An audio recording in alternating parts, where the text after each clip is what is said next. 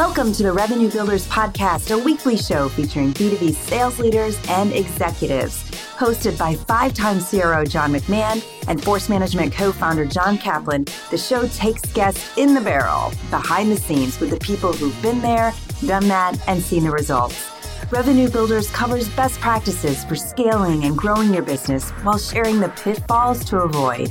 Great conversation, solid interviews, tangible takeaways to help you succeed. If you enjoy the content, please subscribe, rate, and review the show to help us reach more people. This show is brought to you by Force Management, where we help companies improve sales performance, executing the growth strategy at the point of sale. Check out forcemanagement.com for more information. Enjoy today's episode. Hello and welcome to Revenue Builders Podcast. I'm John Kaplan, and I'm really excited to bring you this segment today with my great friend and colleague, John McMahon. Johnny Mac, I have a really special guest that I want to introduce you today. An old friend. Excited. All right, an old friend and colleague of mine, Mike McSally, who I think I've known for probably over 15 years. Mike, I'm going to just do a quick little bio and then we'll get into you really quick. But Mike is recognized an accomplished business leader with deep experience in aligning people, operations, and technology. Spent over 25 years with the largest recruitment services firms in North America. I really love Mike's background and understanding what customers really are doing as it relates to recruitment challenges and business challenges and mapping them to candidate understanding and challenges. And I think he's probably one of the foremost knowledgeable people on the planet on this topic. So my pleasure to introduce Johnny Mac and Mike McSally. So you guys, Mike, good to have you, Mike. I'm really looking forward to this because I think recruiting is such a big issue for companies, especially these days where there's like a war for talent. Yeah, thanks, John and John. Looking forward to it. It's something that ironically, I was an accidental recruiter in 1990. Had a job offer from Miller Brewing Company, and I thought I was going to be, schlepping beer around Manhattan. And here I am 30 years later, made a career out of recruitment. So looking forward to today. So how did you decide between Miller Brewing and recruiting?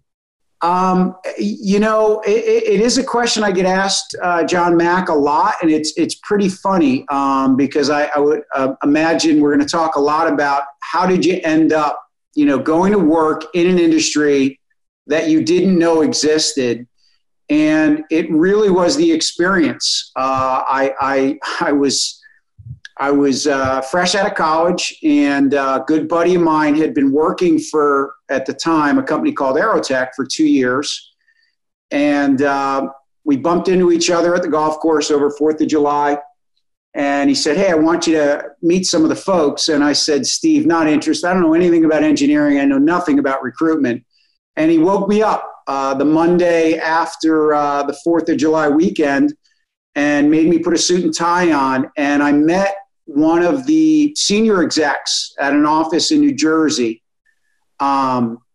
He was so incredibly excited about really what the company stood for and the two founders that he got me excited about an industry I knew nothing about. 24 hours later, John Mac, I was down in Baltimore interviewing with the two founders, and remember driving home 6 hours thinking, I hope they make me an offer.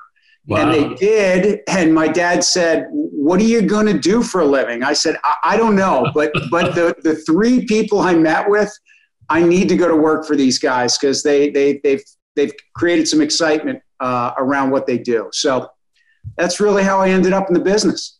That's super exciting. Super exciting. Hey, I read one of your blogs and it said that, let's get into the heart of it. So I read one of your blogs and you said that resumes today are judged within 6 seconds. Tell me what you mean by that. Yeah. I operate from a position that may or may not be helpful, but just like healthcare, just like what's going on in DC right now, I believe that most of what's done in recruitment is broken. And it doesn't take the candidate's background and the candidate's skills, goals, and desires, and it doesn't put that on the forefront. And we do that by relying on some methodologies or processes that have just been around since the beginning of time. And so the average person will spend about 20 hours putting a resume together, painstakingly trying to figure out what adjectives should I use, what title should I use, etc. And the average recruiter, even with all the advancement in technology and machine learning and AI, their eyes are trained to look for 2 or 3 certain buzzwords. And they're going to spend about 6 seconds determining my 30 years of domain expertise. And if those buzzwords don't pop out and make it easy for them, they're just going to move right on to the next candidate. So, not only does it just suck the life out of talented people that are trying to engage with the right employers, employers are missing out on great talent because of this broken 6-second step that happens all too often. Yeah. And one of the things that I always think about is on a resume, you might be able to see some knowledge that the person has. You see their experiences. You might be able to determine some skill set that they have. But one thing you can never figure out is their character. And the character of the person is so important. Yeah, it's funny that you say that. I'll go back 10, 12 years of massive amounts of research that we did specifically in the tech space. And what CIOs were telling us was it is becoming just as, if not more important, to have you all in the recruiting business to find people that will fit our culture, match our culture. It's becoming as equally, if not more important, than their tech stack. We'll train them, but IT is changing, and we're no longer, in the basement, so to speak. We're interacting with stakeholders. We're engaging with customers, and we need those men and women that are going to align with the culture and the core values. And if they're good and they can, think on their feet, we can teach them the tech that they need. So cultural fit is incredibly important. I do, and I will, if we come up with some questions, but I'll make it a point to share with you kind of what I've learned over the years that may give you some prediction around cultural fit. Well, do you think that in your experience, sorry, Johnny, I know you want to jump in there, Cap, but No, go ahead, brother. Go ahead. That's some really good topics. So, yes, go ahead. No, but what that means, Mike, is do you think that, most companies know specifically what they're looking for in a candidate? So when somebody comes to you and said, I want to, hire somebody for this role or that role, or a bunch of people for one role, and you start to ask questions, do you feel like they've narrowed down specifically what they're looking for? Or do you feel like you always have to draw it out of them and then you send them a candidate and it may be completely off of their description? You would think you and I actually met before this call and you had prepped me for these questions, but no, John, you're hitting on an incredibly important topic. And I've shared this and during some consulting gigs in my past life. Do I think that 99%, I'm making that number up quite frankly, but do I think 99% of the men and women that we engage with know what they're looking for? The answer is yes. Do I think they know how to articulate that in a way that shows up on a job description that creates 2 things? A compelling reason to get a candidate to listen to the opportunity, and then a realistic preview of what the heck this person's going to be doing 50 hours a week. And that's where there's a lot of room for opportunity and a lot of room for improvement. So then that leads into, if they can't articulate that when they're giving you the job as recruiter, then when you put somebody in front of them, do you think that people are actually capable of interviewing to figure out whether or not those people have those those characteristics, skill set, or knowledge set? Yeah, I'm going to answer kind of, there's two questions in there. The first thing for me is he or she with the best questions is always going to set themselves up to succeed when it comes to just about anything, but certainly in this topic that we're talking about. So, John Kaplan or John McMahon may have a really good idea of what they're looking for. But the better the recruiter is that's partnered with you at drilling down and asking some follow-up questions, when they can get you to then look at what you wrote, what you were the author of, and say, John, is this accurate? John and John should go, wow, you did a really great job of getting what was in here out here and onto this piece of paper.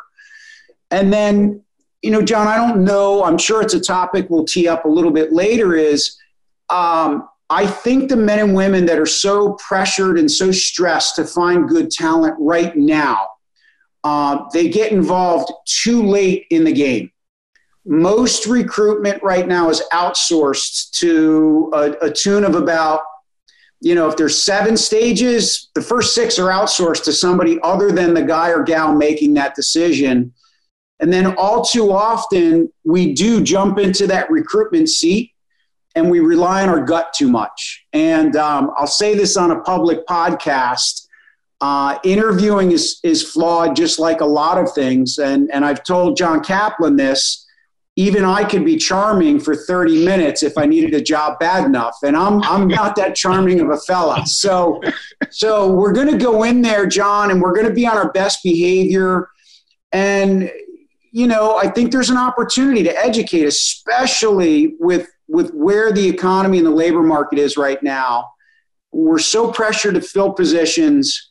We've got headcount that we feel, gosh, if I could just get these people in the door. But if we're dancing with them for those 45 minutes in the interview and we're not truly looking for the right things in there, we know the outcome of that. So I think there's a tremendous opportunity. None of us got in the business to be professional recruiters or professional interviewers. And so there's a balance of what we should be asking and what we should be looking for during those interviews that are really, really predictors of how well they're going to fit onto the team and do a good job for us. And let me follow up on that one really quick. Mike, you were a data guy before there were data guys, like when I met you 15 years ago. And the thing that I was drawn to about your industry was, to me, it just looked like a great opportunity for sales skills to come together. The customer is looking for qualified candidates, and the candidate is looking for a great fit and great opportunities. And you actually went deeper for me. And with your company, just for the background for the listeners, I was lucky enough to be engaged with Mike's company for years through Force Management, and just really understanding the ins and outs of what they were doing for their customers. Mike, would you just share with us a little bit about like what the research has told you, and from 2 perspectives, because I think it's important because it'll help the candidates, but it'll also help the companies. Like, you came up with this thing called Hearts and Clouds years ago. Yeah. And could you just kind of share with the listeners what you meant by that and what you did with it and how you built an entire recruitment process and really kind of dominated an industry with it? Yeah, John, I think, all I did in its simplest form was I took years and years and years of research, candidate research that we did and customer research with that sat on shelves, and we never really operationalized it. And so when I first got involved in it, all I wanted to know were what are the top value drivers? What are the minimum expectations that a candidate is counting on a recruiter to do? And then I looked at what are the clouds were, what are they frustrated with? What do they continually experience from any and all recruiters that if we could minimize or try to avoid, we would certainly start to differentiate ourselves. And I did that with the candidate population. And I can talk you through at a high level some simple things that are not profound, yet the industry wasn't doing. And then I did the same thing with the client population. And so what I found incredibly obvious and profound, yet hard to drive behavior change around, was the simplest value driver for a candidate. If I was to call one of you two gentlemen today, or Rachel that's on the phone, what was happening all too often, John, was the recruiter was leading with a job. And what our candidate said is, you don't even take the time to understand my skills, my goals, and my interests, and you lead with a job. And everything after that shows up and feels very transactional to me. And if I'm not right for your job, you harry me off the phone, but before you do so, you ask if I know anybody that could fill your job.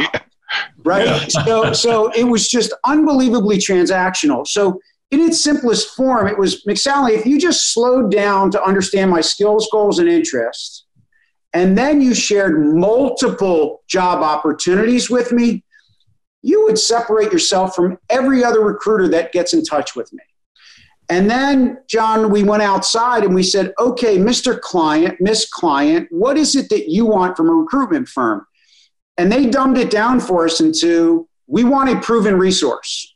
So we don't want to pay you a fee and we don't want to engage with you if you continue to scrape the recycled resumes and candidates off of the job boards that we could otherwise have done ourselves without paying a fee. And so, John, I'll take it down a step further on the data world.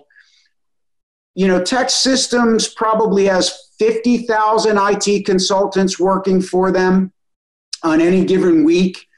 And the Aerotech side of the house has another 200,000.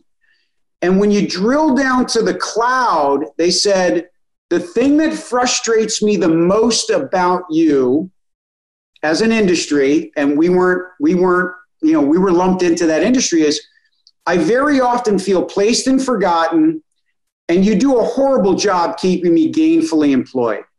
You come out of the gates and you love me and you're going to get me this great job. But then when it comes time, when my anxiety is high, 30 days before when I think I'm going to finish my assignment, and I've got a spouse and I've got credit card bills and I've got some student loans and all that stuff, I have to start this whole giant thing all over again. So, John, just those two critical data points is where you saw me build that bridge. I said, wait a minute, we've got tens of thousands of people that finish for us every month. They're proven resources. They've been on site for our clients that kept them gainfully employed and will happily give us an exit reference. Yet we did not have an internal process that brought them to the forefront to all the needs that our clients were looking to fill. So we were reinventing the wheel a heck of a lot more than we needed to. So we'd go out and we'd meet new people that we had never met and never reference checked and had never proven they could do the job they say they could do on their resume. So we made a living my last 10 years at redeploying proven resources, and we could sell with greater conviction to our clients. Hey, the candidate's name is so-and-so. He spent 18 months working over at Bank of America, doing the very job you're looking for. When we read your job description, Miss Client, to the manager that our candidate was reporting to for 18 months, this is what they said about this candidate's ability to do the job.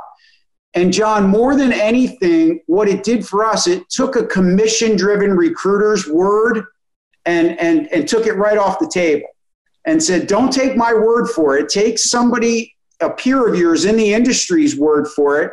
And, oh, by the way, why don't you two talk?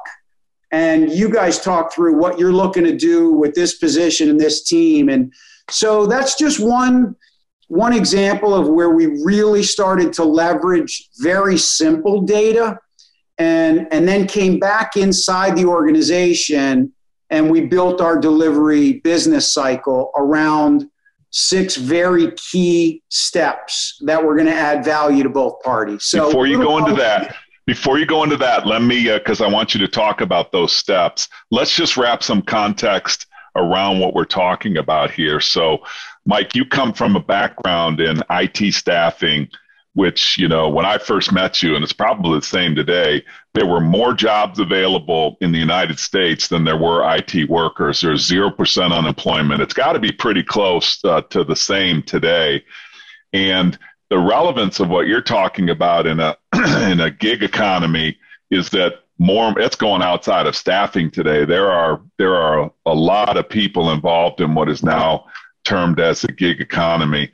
I think the conversation transcends all different industries as it relates, whether it's sales or technology, banking and finance. It doesn't matter. It's this responsibility of a company to understand that there's wants and desires, just like any sales environment.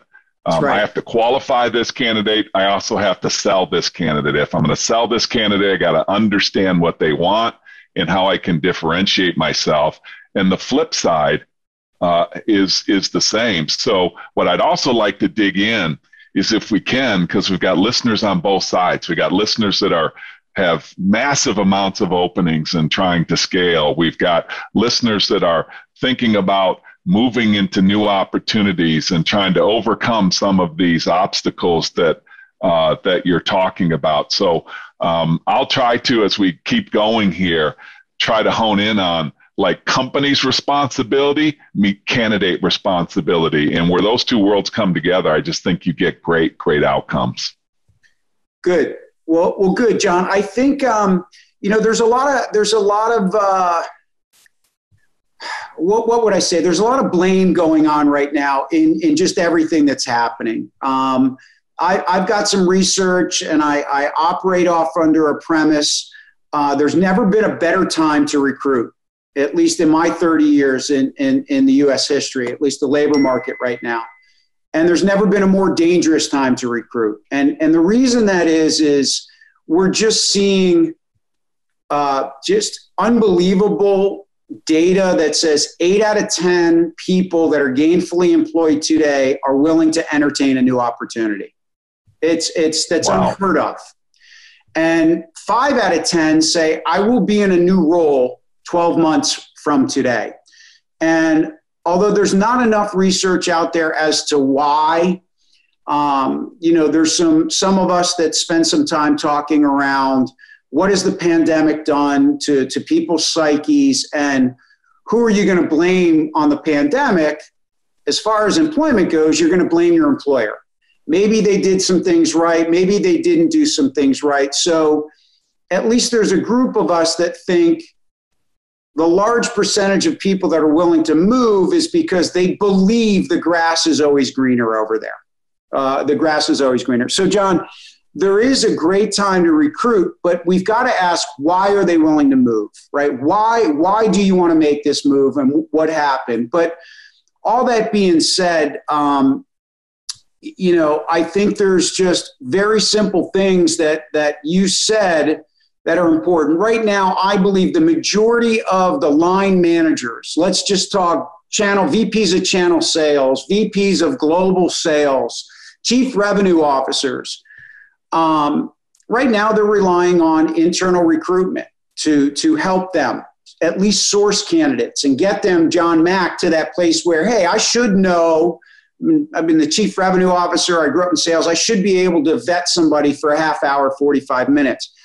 And one of the most successful groups that I've seen internally and then externally is when talent acquisition was owned by the business unit. It was everybody's responsibility that had skin in the game. And what I learned at a very early age was you can tell a lot about a person's commitment and just overall excitement to work in an organization or a business unit based on the amount of men and women they're referring to your organization and based on the type of person they are referring to us. So while there's this craziness going on, let's just take the VP or the chief revenue officer for a $30 million SaaS firm. he or she has to have 10, 12, 15 people working for them. If they needed to add 5 or 7 or 10 or 12 people this quarter, the natural tendency is to have that guy or gal write a job description, send it electronically to HR, and that whole electronic exchange happens. Whereas I would encourage and coach that chief revenue officer to say, there is nobody that knows what it's going to take to succeed here at this company better than your 11 or 12 direct reports. Right, right. And if we sat them with their LinkedIn profiles up in a conference room and had pizza for an hour, and I said, Johnny Mac, before we recruited you over here, who are the 3 most accomplished, well-respected guys that sold at the company you came from? And then, John, before you were there, you spent 5 years over here. We could get a list of names to that chief revenue officer in 60 minutes. Yeah, absolutely. Right. And then to take it a step further, I would, as force management has kind of coined the term, I would force those men and women to help me participate in my own rescue. I'd say, hey, I want you to get these 2 or 3 people, aware that I'm going to be reaching out to them. I want you to tell our story. I want you to get them excited. So when I do call as the chief revenue officer, they're going to say, hey, Mike, good to hear from you. I was expecting your call. I spent an hour on the phone with Andy, 2 nights ago. So, John, I don't know if that's, helpful. Doesn't a lot of that, Mike, go back to the fact that those hiring managers are waiting until they have an opening before they're going to recruit? Mm-hmm. So what happens is they're trying to turn recruiting on and off like a faucet. And, I've always believed that you have to keep it on all the time, even when you don't think you need anyone, right? And just like any good salesperson would do, you build a pipeline of candidates. And I think part of this goes back to what you brought up originally, and also why people think they want to leave companies, is because during that process, if you're not building a pipeline, you never really get to know the person. You never really get to know their characteristics and what they're really after, what their desires and goals are, because it becomes too mechanical. And if you get to know them because you're constantly building a pipeline, and you interview them where you interview the person and more along the characteristics. And then if companies do a good job of onboarding that person and training that person, and I don't think they're going to leave, right? If I, as a manager, know you, I know what drives you, what your goals, aspirations are. I've onboarded you. I train you all the time. I'm here to coach you. You're not really leaving for another 5K or 10K. Why would you do that? That's right. John, right now, everybody's hair is on fire. They've got more openings and they've got people leaving. And that's when that's when we start to slip because I've got 9 openings. Okay, I think this person would be a good fit. Well, that's when they go, like you said earlier, they go on gut, right? So I've had people come into my office. I want to hire Joe. Okay, why do you want to hire Joe? Well, he's really competitive. Why is he competitive? Well, he used to play college football. Okay, but that was like 6 years ago. Like, right. Is he still competitive now? Software. What skill set does he have? Right. So I'm offended by this conversation, by the way. That was longer than 6 years ago, Cap. That was longer than 6 years, buddy. Exactly. Yes, it was. Exactly. Yeah. But the other part is, which I think catches a lot of people, when I would ask them questions, I'd say, they bring up a candidate they want to hire, and I'd say, great. What are the risks? And they're like, well, what do you mean, what are the risks? And I said, well, we have this job description, skills, knowledge, characteristics. And certainly the person is an ideal match. They're not the unicorn match to the job description. So where are the risks? Are we capable of training this person if they don't have the skills? Can we give them the knowledge, if they don't have it? Are we going to give them to a manager that can coach them? So I think plays a big part in also making sure that once you get a candidate, you don't lose them. They don't attrit within 6 months to a year. John, everything you're saying resonates with me. I subscribe to it, and it's critically important. The worst time to hire is when you have needs. It's just awful. So what do you think companies should do to differentiate their talent process right now? If you were going to make one up, let's say I hired you right now, I say, okay, help me. I'm just like all the other software companies out there. Help me. Give me the top 3 things I got to do in my talent process to make me differentiated. Yeah, really good. I think the first way I would answer that is I'm not going to ask you, and John, a question, but when I ask most people, hey, what is your talent process? What is your recruitment process? Now I'm talking to the line. I'm talking to either the VP of Apps Development, the Chief Revenue Officer, et cetera. They go, hell if I know. I don't know. HR handles all that. Right. So the first thing I would do, and I do coach people, is you got to own this. You have to make this your own, and you've got to enlist the men and women in your organization to bring you the talent.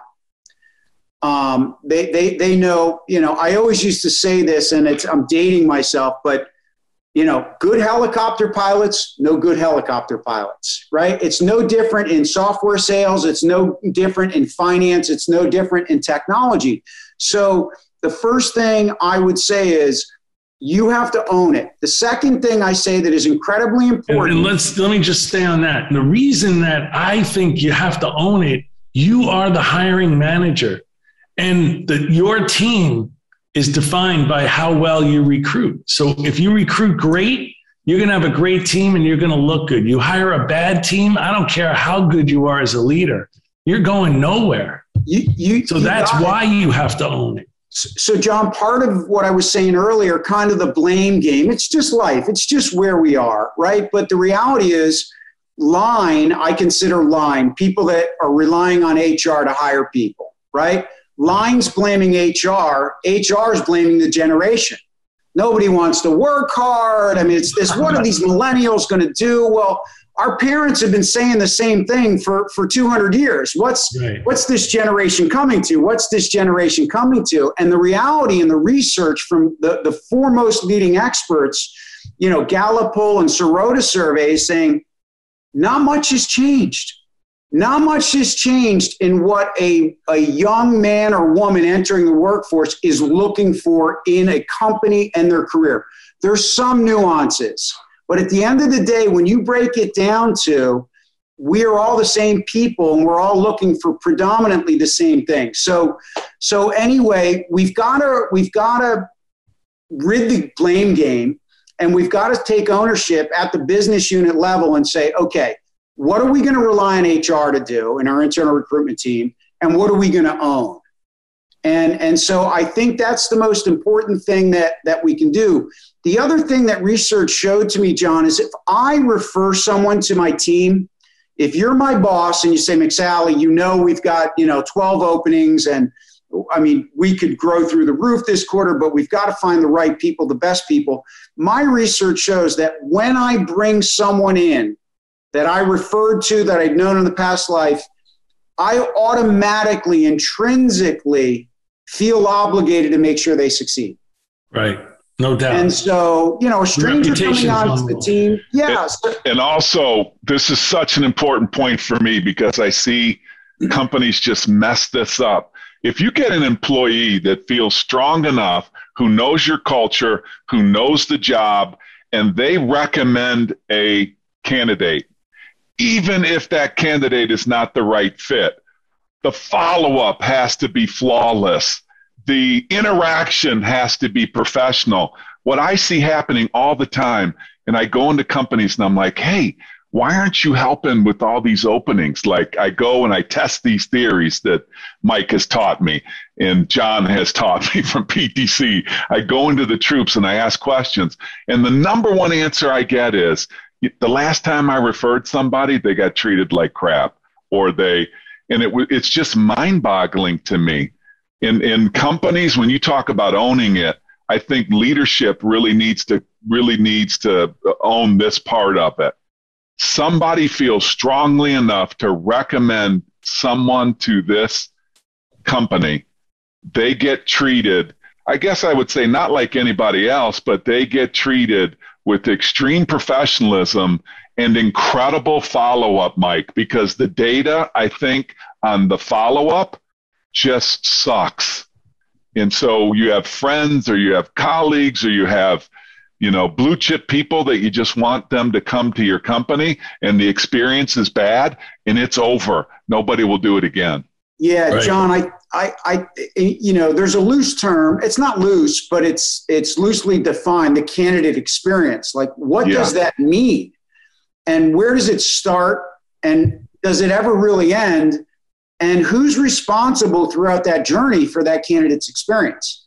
And, the candidate experience starts if I apply to a job at Force Management. That's my first interaction with Force Management. Whether they respond to me or don't respond to me, whether they ding me or don't ding me, whether I get on the phone with an internal recruiter that asks me generic questions, whether I sit in an interview in front of you and you're distracted, not saying you would be because you're looking at your phone and you're responding to texts and you're checking emails, that all makes up.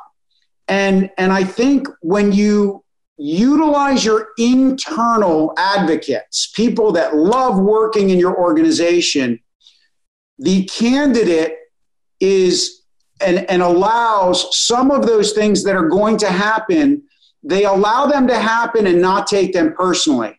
But if you have somebody from the outside that says, hey, it took them 3 days to get back to me. They said they were going to follow up in 4 days for my phone screen. The phone screen got, changed 3 or 4 times, and I don't have somebody on the inside, that starts to form an impression like, okay, what happens if I do get this job when I get it? Yeah, there's no doubt. I've had people tell me, look, based upon even after you tell them they have the job, they're watching how long it takes you to get the offer letter out and whether or not you follow up with them because they're saying, I'm coming from a bureaucratic company where there's lots of crazy process. Left hand doesn't know what the right hand's doing. Now you're selling me on the fact that this is a high growth company. It's streamlined.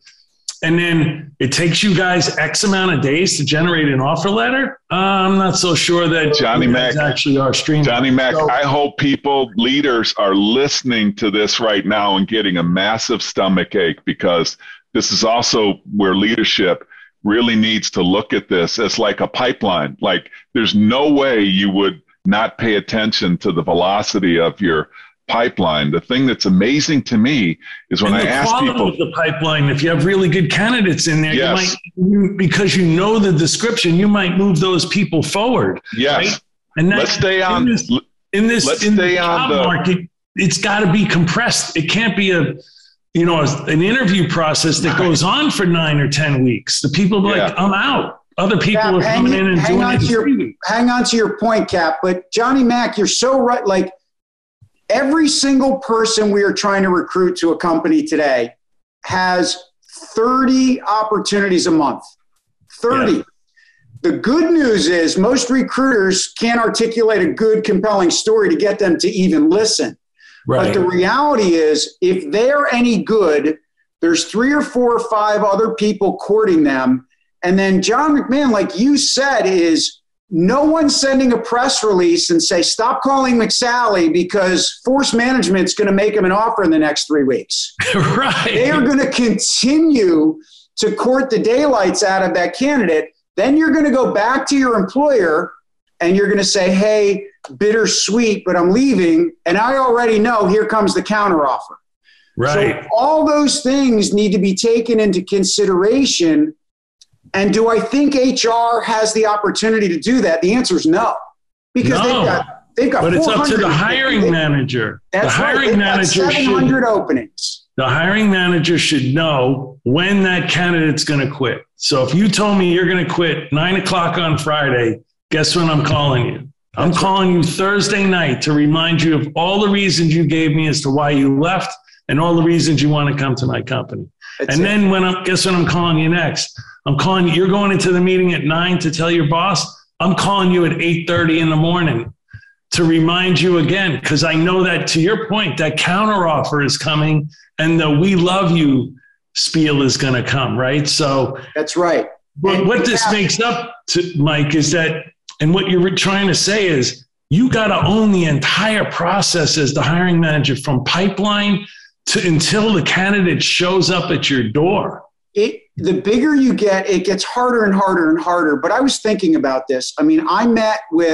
they were still a $35 million company when I met them. I met with the two founders. There was nothing more important in their day than meeting with me. It's, a referral, but all that be as it may, they took probably 2 hours and another hour and a half to meet with a person that was referred to them. They were that maniacal around who they were allowing to come into their organization.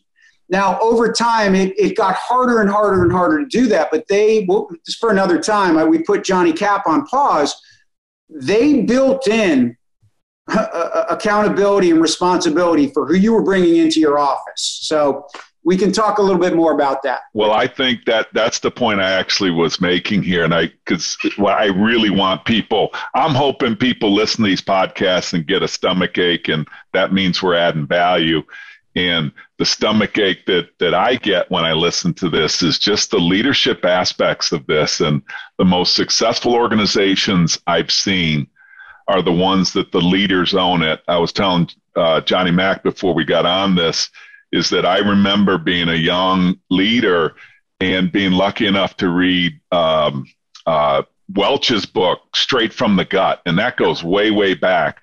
But like he dedicated a huge part of that book, and there's a specific chapter in there called The People Factory, where he broke it down. This is the CEO at the time of the most successful company on the planet at the time. And he broke it down and owned the accountability and called it the People Factory. And what I took out of that is when I became a young sales manager is you always have to be recruiting. And I remember somebody telling me one time, it was like, hey, are you recruiting? And I said, well, I don't have any openings. And my boss looked at me, and he said, you always have openings. And I'm like, well, what do you mean? And he introduced me to the rule of three, which I've never forgotten. The rule of three is somebody's going to get promoted. We're a growing organization. If you're not promoting people, we're dying. Yep. So somebody's going to get promoted, whether you want to promote them or not. McMahon used to take people off my team all the time, and all of a sudden I had an opening. If you don't want to promote them, I'll promote them. That's right. Somebody's going to get promoted. Somebody's probably should get demoted or exit the business, or, right, with dignity and respect. But, that's the way it works. There's a, bottom 10% or what have you. And this one really blew me away because it's been so amazing how it's come and caught me by surprise. The last one is somebody's going to surprise you. And then when I dig into it, was I really surprised? But which means is I always have 3 openings. So who's ever listening to this right now, you always have 3 openings that you're recruiting for. Somebody's going to get promoted. Somebody's going to get demoted or reassigned or what have you. And somebody's going to surprise you. And that lesson for me was just a huge one and hugely valuable. So if you're listening to this right now and you don't think you have any openings, you're wrong. Johnny, that happened to me. I was really close to a sales rep and made a bunch of sales calls with him all the time. We always talked about sports and stuff. I knew that his father was a football coach. I knew that his brother was a football coach. I know that he played in college and then into the pros. But I never thought he would leave. And one day he walks in my office, says, I'm leaving. I'm like, what are you talking about? And I was close to him. We'd go out to dinner and all that stuff. And he goes, I got an offer from a pro football team. I'm going to go be a coach. And I was like, holy smokes, that's a shocker, Yes. And he was a great, great rep. So yes, you will be surprised, even by people you think you're closest to. We've surprised people. Yeah. Think about it. The organizations where we've transitioned from, and we've always, this has always happened. So that's a great example, Johnny, and Mike. I know you have the same examples. If anybody's listening out there and didn't think this topic was relevant, it's extremely relevant because you really have 3 openings that you're recruiting for, and you gotta own it every day. It's got to be a part of your fabric. So, Mike, being that, most of these companies have turned over recruiting to HR and the hiring manager comes in last, as what you've been talking about. As a candidate, how do maybe I do want to still work for that hiring manager. Maybe I still want to work for this company, but there's a whole bunch of bureaucracy I need to get through first. How do I differentiate myself in this bureaucratic process to make sure that I get that opportunity to get myself in front of the hiring manager?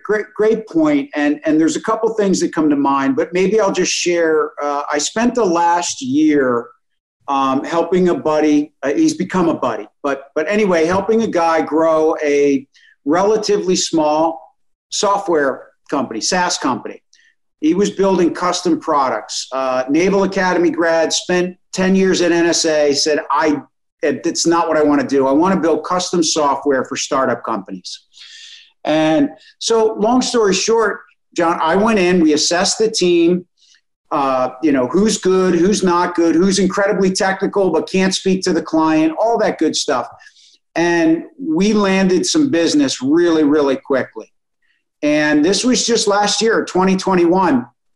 And you can't find a software engineer to save our lives that's not working. And so my answer was, okay, what do I know about software engineers? What do I know that they want to hear? What story do we have to tell? And then, John, I had the luxury, not that everybody, but I had the luxury of myself as a interim COO. I made all the recruiting calls. So they heard from someone with a perceived authority, skin in the game. The second thing, and I asked all 10 people that we hired, why did you take the job with a company called Byteline that you never heard of before, that was $4 million in revenue on its way to going to $7 million? Why did you join us? And they said, first and foremost, I never engaged with somebody that was more transparent in a job interview than me. Now, I don't wear that as a badge of courage, but I've spent a lifetime trying to talk people out of the job. That's my job. That is my job. Hey, that's important. Can you go a little deeper into that?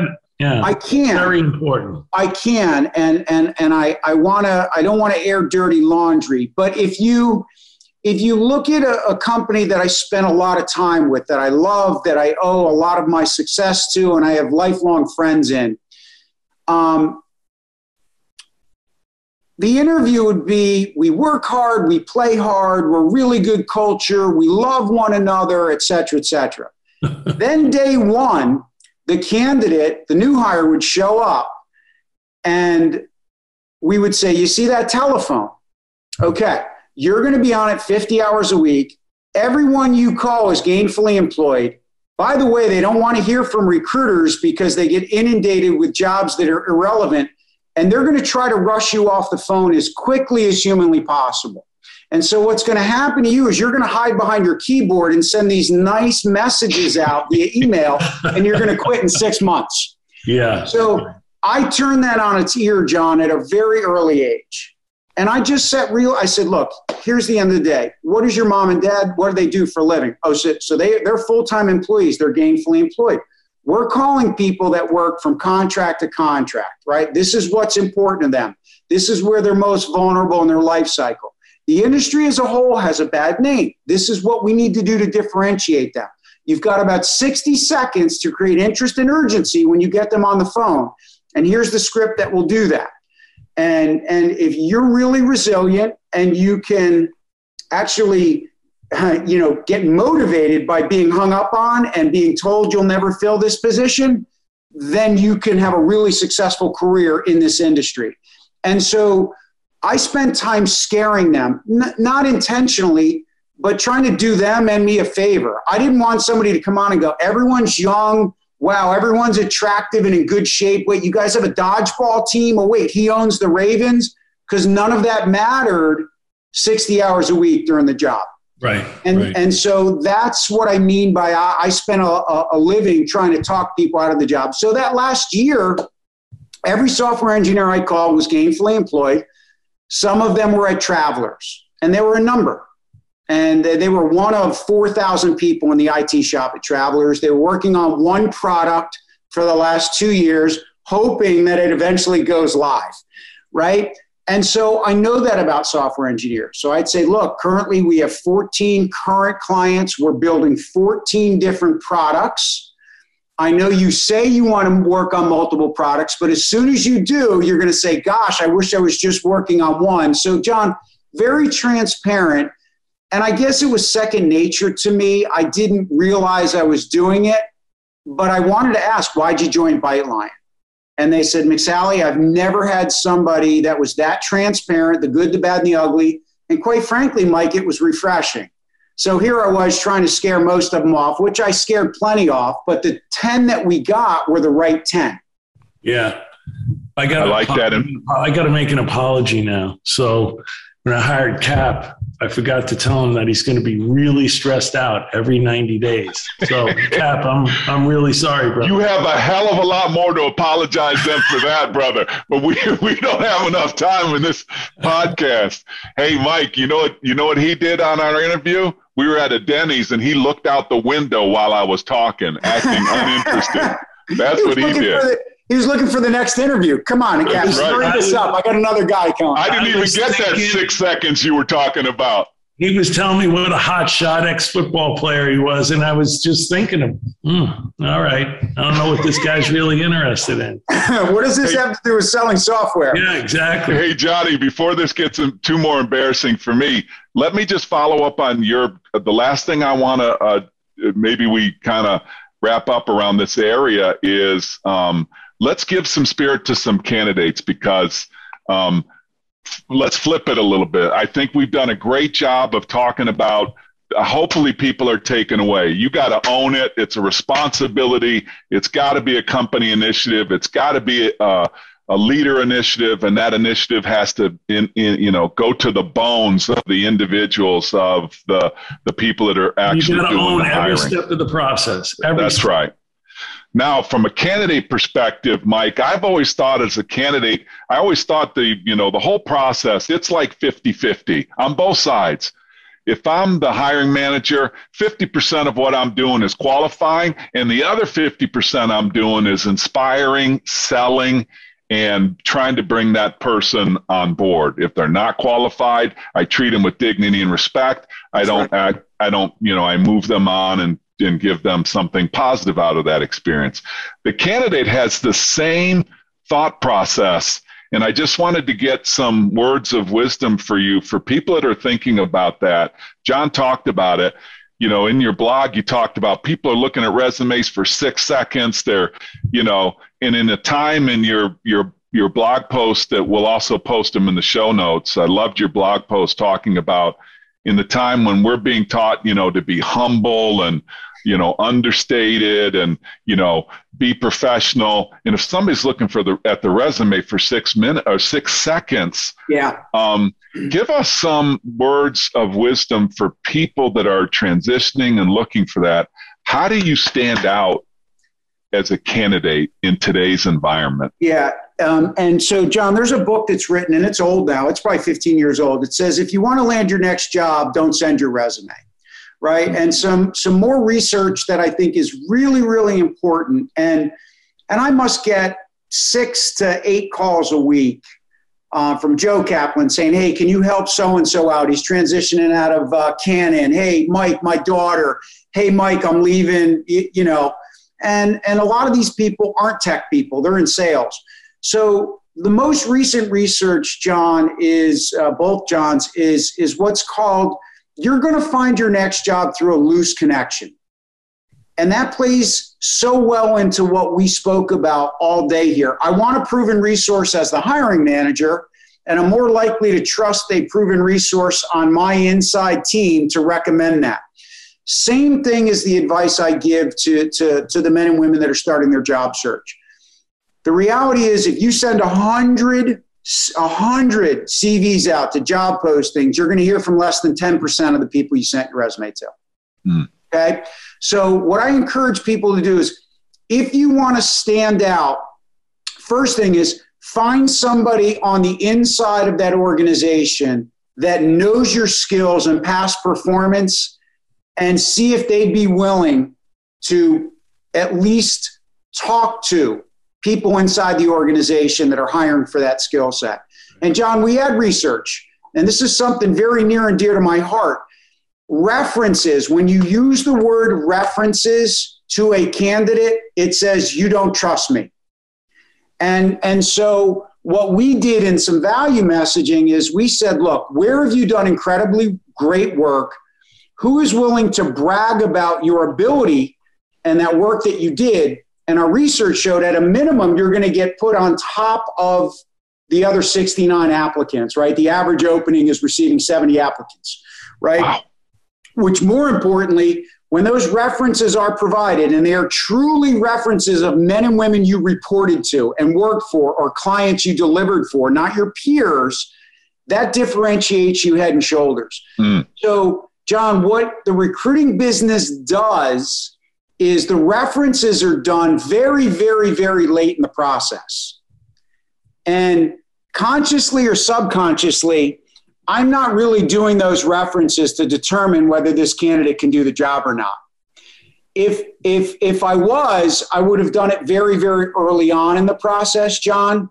Right now, I've sent them to my internal manager. They've gone through 93 interviews. They passed their drug and background check and their credit check and all that stuff.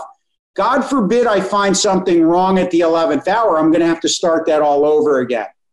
So the advice I give to anybody that's looking for a job is, if you're looking at a job posting, it's already too late. They've already got 70 applicants and you're going to get lost in the shuffle. So use your connections, use LinkedIn to see who you know that now is working at that organization that would be your internal advocate. And again, what you're doing, going back to the hearts and the clouds, is you're going to a guy like John Kaplan or John McMahon that has 6 or 7 or 8 or openings, and they've got a stack of resumes they got to go through. And they go, John and John, I worked with a guy by the name of so-and-so. We spent 5 years over at XYZ. He became aware of a job opening. He's a guy that I would stake my reputation on. I know he would come in and do a great job. You've just done the hiring manager a huge favor. So what I encourage the job seekers to do, your resume is not going to make you stand out. It's doing something uniquely different. Right? And very quickly, LinkedIn is an incredible tool. I could find out who John Kaplan has worked with in a past life. And if I ever worked in and around that person, could I have that person call John Kaplan?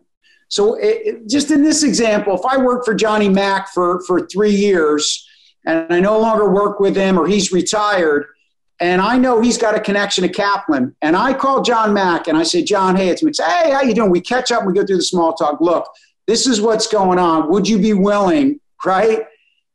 If all of a sudden John Kaplan receives a call from John McMahon about a candidate, game's over. Yeah. Game's over. I'm getting an interview. So what we need to start doing is leveraging, as candidates, leveraging our loose connections that can speak on our behalf and not get us, lost in that black hole of the resume submittal.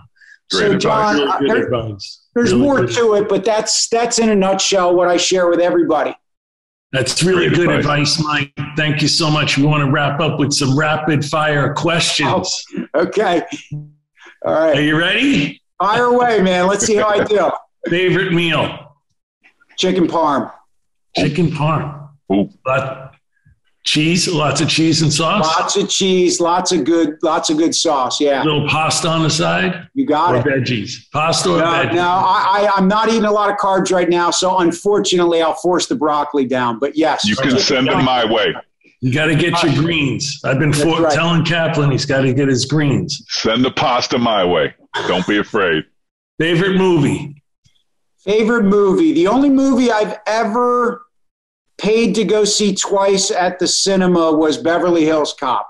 Beverly Hills Cop, Eddie Murphy. Yeah. That's right. Yeah. All right. Besides recess, favorite subject in school? History. History. History. Yeah. Really? What type of history? It was. I wish I wasn't a math guy, which is ironic because John talked about how I do love data. At the time, algebra and calculus just scared the daylights out of me. And I didn't want to do anything in that class. But history, I could pay attention to, I could digest, and I could actually get up in front of the classroom and regurgitate. So the only reason I ever made a living and got through college was oral presentation. So history. You're still reading a lot of books on history? So I do. I'm a documentary nut. I will watch any and every I just recently watched the one on David Geffen, which I know nothing about show business, but was just fascinated at what a guy that had no prior experience did when he showed up in Hollywood. It was amazing. All right. Name an item that's worth spending extra money on. A putter. I knew I knew that. Hey. Wow. Why? Hey, why will extra money buy you permission to share some stuff? Just, I don't know. Can you get that? Are you getting it? Holy smokes. Wow. Putter collection. So, yeah, Johnny Mac, I think most people they'll buy the $700 new carbon driver from TaylorMade, and they'll hit it 12 times around, but they're going to have that putter in their hand 30 times, 36 times. You need a great putter that you're in love with. And if you weren't a recruiter in your career, what other career do you wish or hoped or dreamed you would have been or could have been? And it can't be the Miller Brewing thing, right? I don't think I would have succeeded. I would not be here today if I sold beer as my first track record. But I probably would go into teaching. Probably business school, higher education. I think there's a tremendous opportunity missed and a tremendous opportunity to get the young men and women. And I've got two that are going to be entering the work world, my two oldest. We're not prepared. We're not preparing them. Just to deal with emotional, what goes on, how to get mad, but still get your point across and actually behave like a gentleman. What's important when it comes to financing and not over leveraging yourself. Especially the financing part, just personal finance even. You got it. So wait, let me make sure I heard this right. You're going to teach people how to not get mad and not offend people? I've got a lot of practice doing it wrong, Johnny. So I can't take my own advice and put it into place. I might as well give it to others, and hopefully they can do it. Dude, the class is. Oh, go ahead, John. I was going to say the class is going to be called "Take My Advice. I'm Not Using It." That's exactly right. That's exactly right. Well, Mike McSally, I'd heard a lot of things about you from Johnny Cap, and I'm really, really glad that you went and spent some time with us. And, maybe we could do this again sometime. Thank you so much. Really appreciate it. Yeah, thanks, guys. It was a pleasure as always. Johnny, good seeing you. And John McMahon, pleasure to meet you. And hopefully we'll have some follow-up conversations. You too, brother. You were awesome. Thanks for coming on. And to all of you listening, thanks for listening to Revenue Builders. Thanks for listening to today's episode. Be sure to check us out at forcemanagement.com.